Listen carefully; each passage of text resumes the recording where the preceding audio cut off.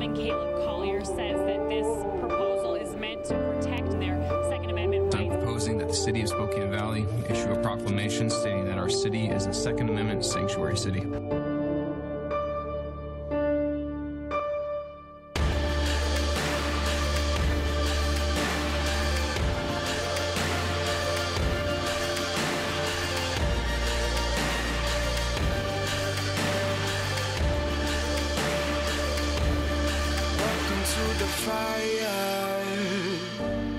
Welcome to the fire.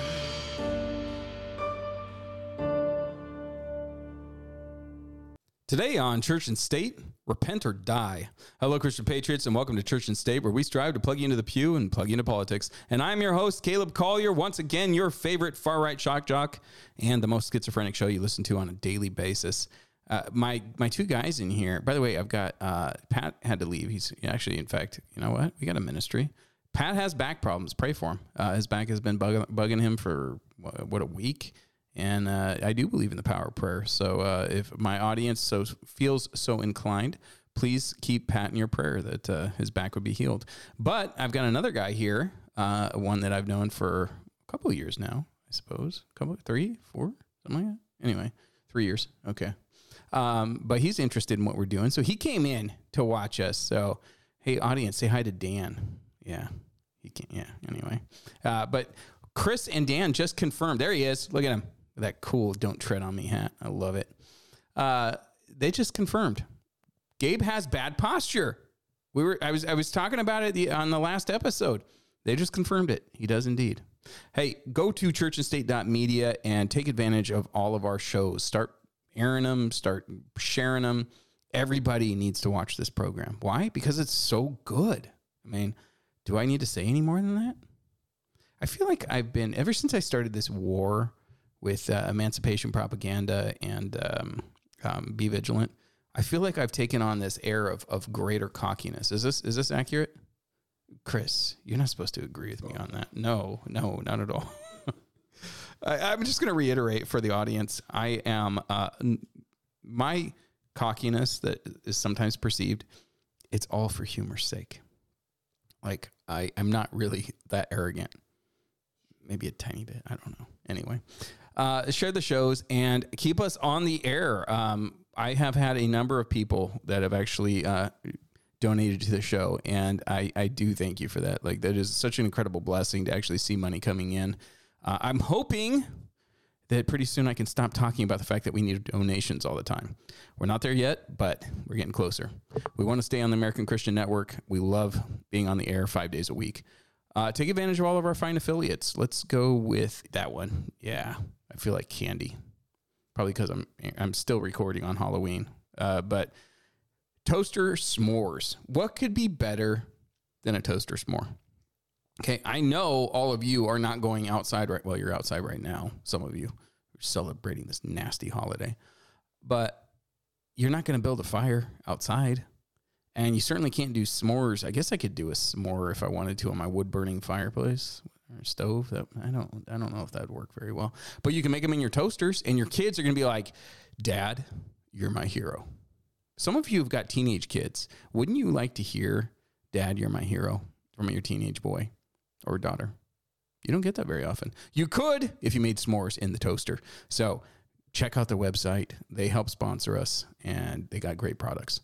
Also, if you want to get a hold of us, Church and State 1776 at proton.me. Love getting your emails. All right. I thought I usually bring stories to the audience that make you shake your heads, sometimes at the story, sometimes at me. But I wanted to bring a story that really makes me feel good. One that, honestly, almost made me cry. A good cry. And so I wanted to take just a moment to share a police situation that occurred and how it had such an incredible ending. Chris, go ahead and play that for me. Approximately 30 years old, wearing a black hoodie and a military-style hat. Where was he last seen? Sitting on the curb just prior to the parking garage. Put the weapon down! Dude, don't do it to another vet! Don't do it to me! Dude, I'm a retired Army guy! Let me help you. Don't make me do this. Please drop it, brother. We've lost too many already. I know you're hurting, man. I was too. But I went about 4 months ago. So let me help you, please. I can't do that, man. I can't do that. Believe in Jesus Christ, brother? Don't do it. Don't do it. Then shoot me! No, don't do it. I was in your shoes a few months ago, brother. It took everything in my body. Now I'm 6'5", 300-pound paratrooper. It took everything in my world to call VA and to finally get the help. And I got the help. But I want to help you, man, because I'm tired of losing brothers and sisters. But I can't help you if you don't help me. Okay? The Lord sent me here to you today. He didn't send one of these other guys. He sent me as a vet to you to help you because I'm there. I've been there.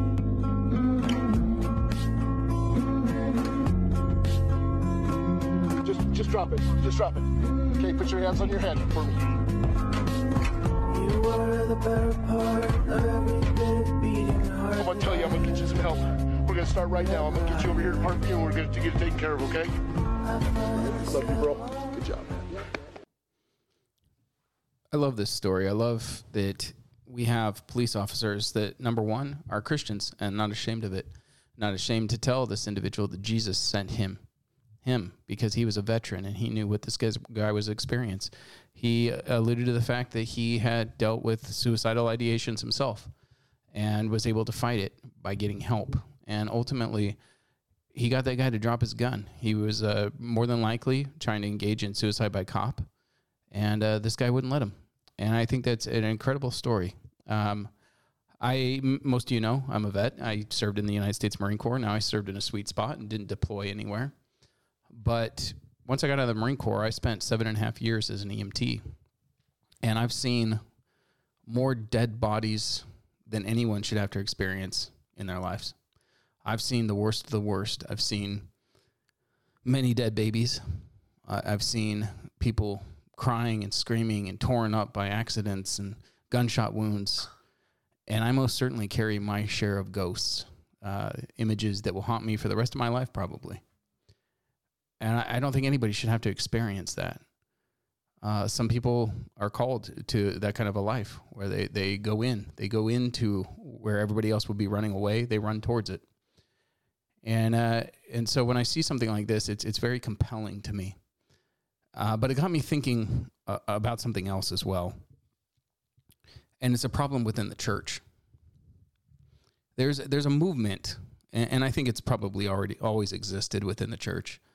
But there's a movement that God wants to heal everyone. And if you are not being healed, well, then you don't have enough faith, or you're not praying hard enough. You just need to believe that you're healed. We live in a fallen world, and the reason that miracles are miracles is because they don't happen on a daily basis. They're miracles because they're unexpected. And I do believe that God can supernaturally heal people. I've seen it done. I've got a good friend that it occurred to him. But those are the exceptions. Those are not the norm. And we do a great disservice to our Christian faith when we proclaim that you just need to pray more. You just need to believe more. We do need to believe in God the Father and in His Son Jesus Christ more. But that doesn't guarantee you that you're going to be healed. It doesn't guarantee you that you're going to be wealthy and happy. In fact, Jesus promised that the world hated us, or hated Him, so it'll hate us. So we can expect trials and tribulations as we walk this world, ultimately to our final victory. When you accuse somebody of not believing enough or not praying hard enough, you essentially establish a caste system. And a lot of people will fake it to make it. They will claim supernatural healing. My back pain is gone. And then 2 days later, you see them, and they're right back to the immense amount of pain that they live with. You get this euphoric high, which can scientifically make you feel better. But when you leave the church service, oftentimes that pain comes right back. I talked a little bit about my EMS experience. And I despise Christians who would tell me, when I've experienced this in my own life, that that mother just didn't pray hard enough. I've seen babies with debilitating diseases, holes in their hearts, and to be called to that house and to try to save that baby's life and to hear the wails of the mother. Those screams will stay with me forever. And to hear them pleading with God not to take their child. And a Christian is going to tell that person they didn't believe enough. How dare you? How dare you put that burden on that mother? Or put that burden on people who've experienced that type of trauma in their life. I think we as Christians need to be doing better and explaining that, yeah, he can heal, but he won't always. And you know what? His grace is sufficient. With that, I wanted to talk a little bit more. Actually, I'm not done with this subject. Sorry, I just glanced down at my notes. I grew up in a lot of Pentecostal churches, some kind of whacked out ones. I was part of the Vineyard movement for a while as a early teenage years, part of that whole Toronto blessing and seeing people bark like dogs and give birth to spiritual animals and things like it. It was very strange. It turned me off from the church for quite some time. And within certain denominations, they almost expect these signs and wonders constantly. But Jesus talked about this, and he talked about it in Matthew chapter 16. The Pharisees and Sadducees demanded a sign from him. Can you imagine being this arrogant to demand from the Son of God? You're a genie. I'm going to rub this lamp, and you're going to provide. You're going to give me a miracle. And Jesus' response to them was that a wicked generation, he says, a wicked and adulterous generation looks for a miraculous sign, but none will be given it except the sign of Jonah. Just absolutely shut them down. See, if your Christian faith, if it demands signs and wonders, then you really got to start questioning your faith. Do you have any at all? Or is Jesus just this magic fairy tale to you that if you just believe in him enough, then all of your wildest dreams will come true? Wealthy, healthy, good-looking, great job, no illnesses, no tribulations, no persecution. For so many people in the church, this is the Jesus that they widely accept and promote. And we put individuals up on soapboxes that tickle our fancy and give us an emotional high. An emotional high that so oftentimes doesn't last throughout the rest of the week. I've seen this so many times that now it's become almost humorous to me. I remember one instance in particular. There was a speaker that had been brought into the town, and he was supposed to be this big wig. Turns out he wasn't, but he felt God telling him something. He had a prophecy, and so he says to this room of about 400, "I have a word. God is giving me a word for somebody named Michael." And no one in the audience was named Michael. Like, wow. You know, you pick probably one of the most common names in America and a swing and a miss. But he wouldn't let it go. He says, no, somebody in this room is named Michael. No one's raising their hands. Somebody has a relative, somebody. And this went on for about 5 minutes. And finally, this timid woman towards the back of the back of the seats, she raises her hand and says, "My nephew's middle name is Michael." And this guy says, That's it. No, man. Chances are you're not a prophet. Chances are you engage in, honestly, a magic show. And this one didn't work out for you very well. I've seen this time and time again where people in a large church, small church, doesn't really matter, but they'll say, somebody in this room has back pain. Well, throw a dart, man. You're going to hit anybody in the room that suffers from back pain. We all got it. I believe that miracles or words from God can happen. But I believe they're going to be really specific. Like the case of my friend, who they said, somebody in this room has, I can't remember if it was left or right, but left knee pain. You've been injured there. And this guy went forward. He'd been shot through the knee. And he was healed. When I first met him, walked with a cane, was so doped up on painkillers, he barely stand. Had numerous knee surgeries. And God healed him right there. And I bore witness to it, and I continue to bear witness to it. That guy runs and walks, and he likes to squat. All things he never could have done before.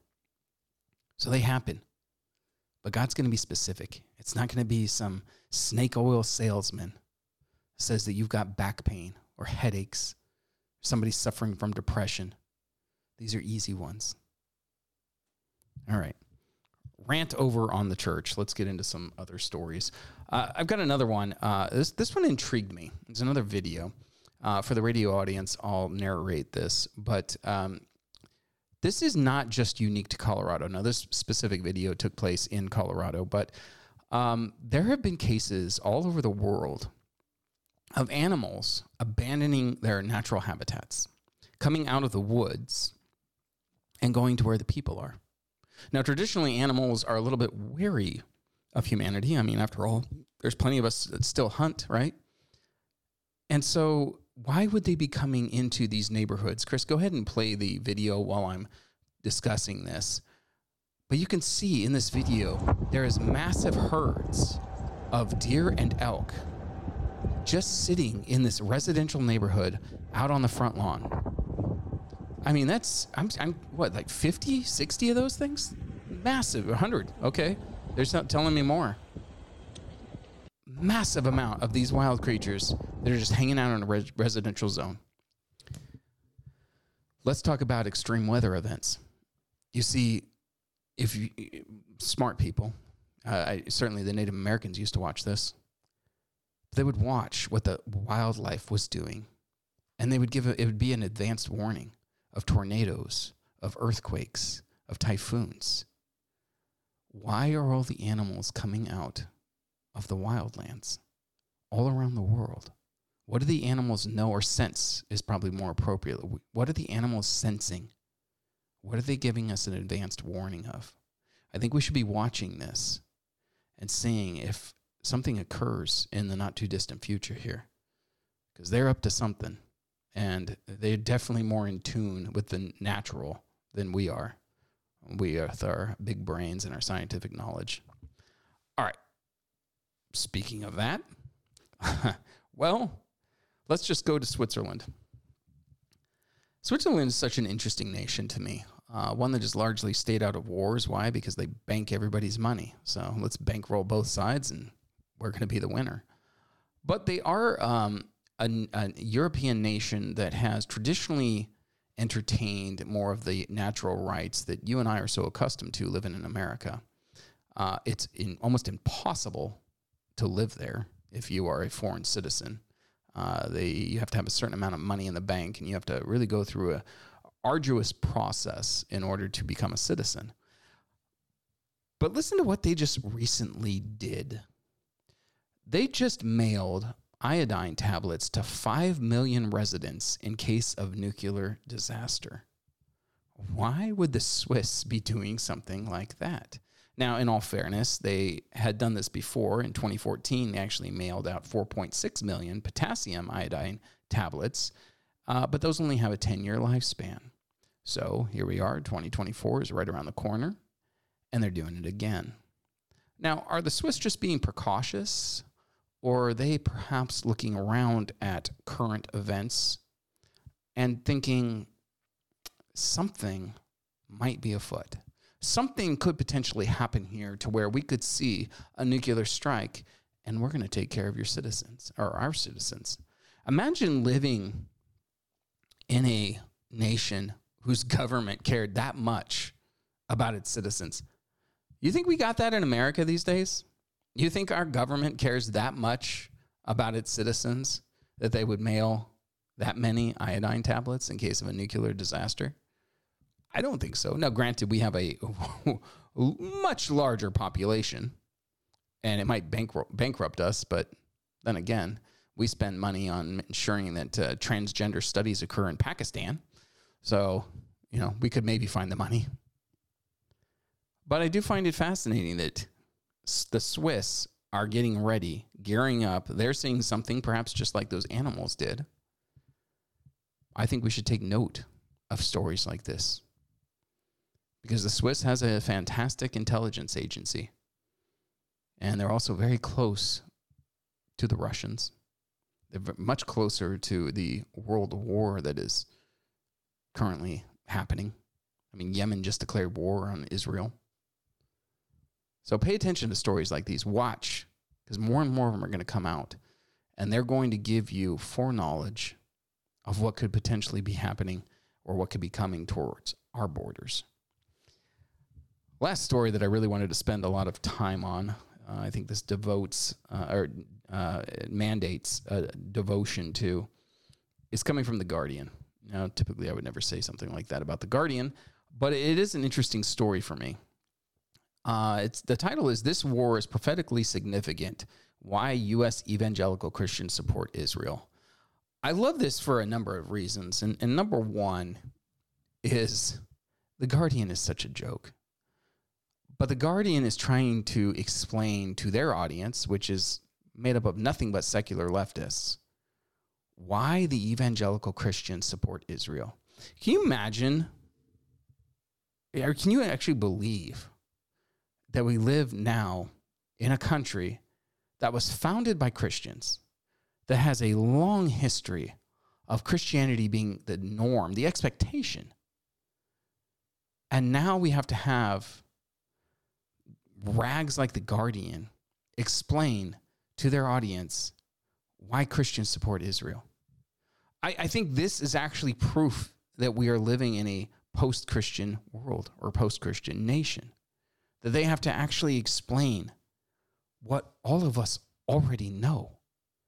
I mean, as I read through the article, I'm like, yeah, no kidding. They're trying to quote scripture. Most of it is inaccurate, but they're trying to quote scripture and explain why this is significant to us, why we believe that, if you curse Israel, that you will also be cursed. Well, because the holy word of God tells us that. And because we as Christians know that every single sentence in the Bible is divinely inspired and so is massively significant. And then you take it on with what's going on in current events, and absolutely, we're going to support God's chosen people. Yes, we're going to support the existence of Israel. And now that we're into the war, initially when it occurred, there were a lot of people that were coming out and saying, support Israel. They were attacked. And look how quickly the narrative has changed. We're having thousands upon thousands of people marching in streets all across the world, screaming the most anti-Semitic statements you could imagine.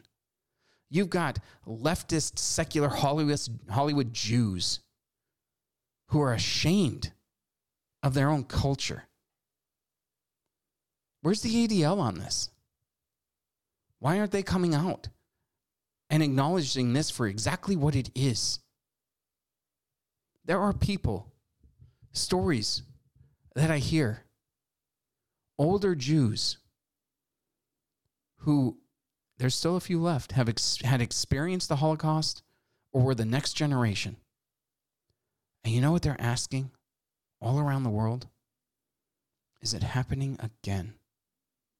Is it happening again? We prided ourselves, as the entire world, we prided ourselves on the fact that we would never allow the atrocities that occurred during World War II under Nazi Germany to ever happen again.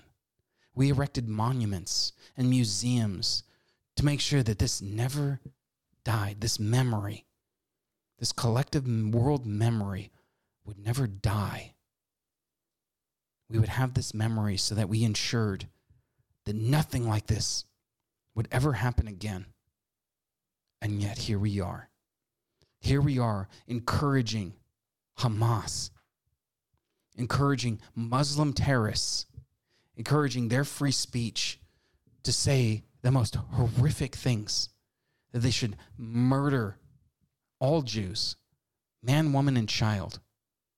We have people that are excusing the abhorrent behaviors of these Hamas terrorists as they butcher people. And we have apologists for them that try to explain that, well, the Jews have been oppressing them for years, so it's justified. No, it is not. It is never justified to murder women and children. Do atrocities happen in war? Yes, they do. Were German civilians and English civilians killed during World War II? Absolutely. And is it happening now in this Israeli war? Yes, it is. But most nations, unless they're completely evil, don't specifically target civilians. There are rules of war, and that's one of them. Are civilians dying in Palestine and in Gaza? Absolutely they are. But the terrorists use them as human shields. Look, I'm an anti-war libertarian. Remember the Democrats used to be? The anti-war Democrats? I'm an anti-war libertarian. I don't want to see war occur in any nation around the world. I don't want to see civil war occur in my own beautiful country. But I'm not a pacifist. And I understand that violence sometimes is going to occur and even sometimes is justified. The defense of a nation, the defense of your family is 100% justified. And that's the situation that we're currently dealing with. I don't want the Palestinians destroyed. I don't want the Israelis destroyed. I desire peace. Now, I understand because of my Christian faith that there will never be world peace. Not until we see that beautiful Savior coming a second time where he will establish his kingdom here on earth. That's the only time we'll ever see peace in this lifetime. Church and State is sponsored in part by Patriot Church and the Constitution Party. I'm Caleb Collier. I was born for a storm. Welcome to the fire.